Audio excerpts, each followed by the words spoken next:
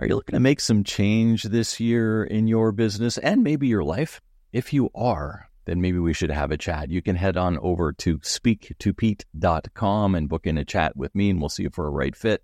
Usually is around improving your communication, improving your process management, and improving your accountability within your business so that we can take away some of the frustration and give you back more freedom. Isn't that why you got into business in the first place?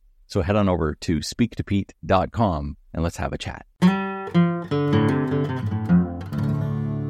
All right, it's time to get down to the last pillar of the 10 pillars of purposeful leadership for your small business. And today we're going to talk a little bit about the role of your business in your community. You see, businesses aren't just standalone islands. They're part of a broader ecosystem, right? And the ecosystem is your community. Whether you have a physical location business or whether your business operates in a virtual community, it's still a community. And you may think your primary responsibility is to generate a profit. And it's true, you do need to generate a profit in your business. But here's the deal.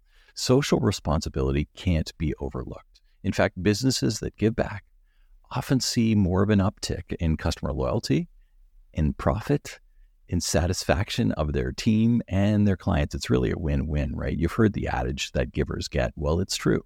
Secondly, you're fostering a sense of teamwork here, right? Your team will take pride in working for a company that stands for something. So you want to give them a chance as often as you can to maybe volunteer during work hours or support causes that they care about and watch the team morale of your business soar. Really, that's part of being a good leader, right? You want to boost morale, and this is one of the ways you can do that. And let's get tactical here as well. And this series is all about action items that can help make you a better leader.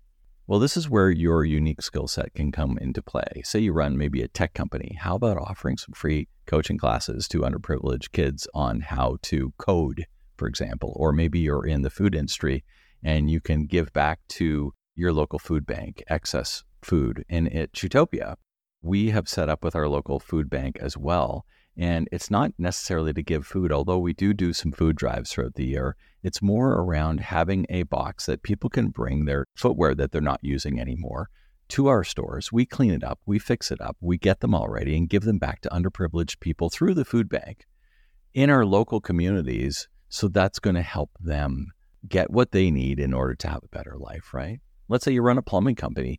You can use your expertise to give back in several ways. Maybe you could offer a free plumbing workshop for local residents, teaching them the basics of maybe some home repair. Maybe they can't afford to hire a plumber at this point in time, and they just need a small fix that you could help them along the way with. It not only educates your community, but also positions your company as the expert in the field. So for the people that are willing and wanting to pay, or when this person maybe can afford, they're going to go to you down the road, right?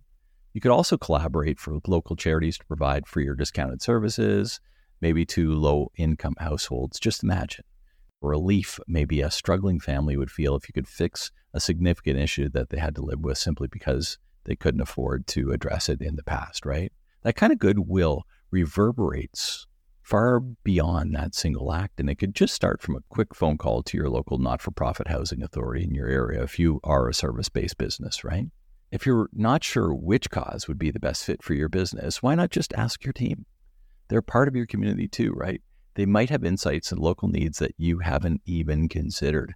Getting them involved could even spark this company-wide initiative maybe and boost the morale and bring them even closer together as a team. And when you have a close team working with common goals, it makes a difference. And your customers see that too, right? These kind of initiatives can go and generate some serious PR for you as well.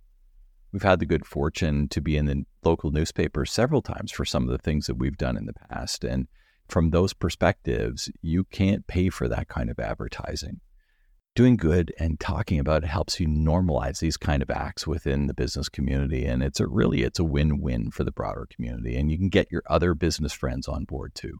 There's also something to be said for the networking opportunities that arise for engaging with your community, right? Whether it's meeting other business owners at charity events, maybe going to get to know local leaders around these events. The relationships can provide a lot of value down the road. So what's stopping you from getting involved? Take a step back and look at your community. What are the issues that you can help address, right? We've discussed a lot here, but don't get overwhelmed. Break it down. Pick one thing to start with and make it manageable and make it meaningful. Leadership isn't just about steering your company towards profits. It's also about steering towards purpose. And remember that first episode in the series here, Purpose and Passion. Don't underestimate how these acts of community involvement can galvanize your role as a leader. When your team sees you taking a stand, getting involved, and making a real impact, they're ready and going to want to stand up as well. Leadership in this case is really contagious and interesting when you start looking at it. How do you incorporate all of these elements into your business model? Well, start by setting a budget. I think that's a good place to start, really. I know that it's a word that nobody wants to hear, but hey, we've got to be realistic. You can't do everything and you can't help every single person. So decide what portion of your profits you can allocate towards community engagement and build a strategy around that. And it might not be big, but that's okay. You got to start somewhere, and it's okay to start small. You could initiate maybe a quarterly community day where your team volunteers for a chosen cause. And maybe it's even just cleaning up the ditches along the road outside of your business. It doesn't have to take a lot of money. You could start a mentoring program at a local trade school. One of the things that I did during COVID with Simplifying Entrepreneurship is I aligned with our local Chamber of Commerce, and we ran a series, a 10-part series, I think it was, or a 12-part series of how to adjust to the new normal of what COVID was bringing at that point in time a few years ago. There's so many different areas that you can help, right? You might be thinking, this all sounds great, but who's got the time? I guess the trick really is to integrate the initiatives into your existing operations, really. If we go back to the plumbing business, for example, maybe there's a way to fit in a small community project between jobs, or perhaps part of your team could tackle it as a training exercise down the road, or there are so many ways to work on this sort of stuff. It's time to wrap up this entire series here, and leadership is not just a one-size-fits-all cap that you put on. It's a tailored suit, stitched together with various qualities that we've discussed through this 10-part series here, right? From community to accountability, from adopting the global perspective to diving into the micro details of your business. Remember balcony and remember dance floor, all sorts of different things. It all matters. The ultimate goal here really is to be a well-rounded, purpose-driven leader who not only thrives in business, but also enriches the community around them. That's the kind of leadership that leaves a legacy. So I challenge you, what kind of leader do you want to be?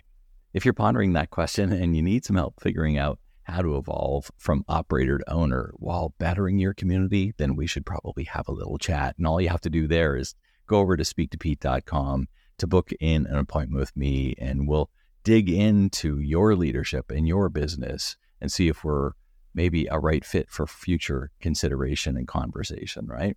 It's time to evaluate not just your business, but your entire life and being a leader and being a good community citizen.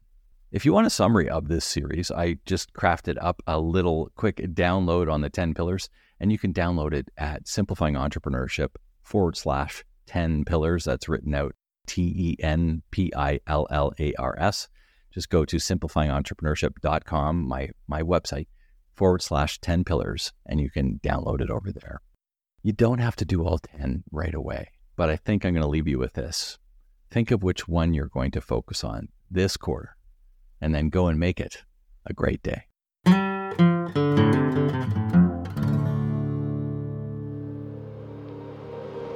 An Ironic Media production. Visit us at ironickmedia.com.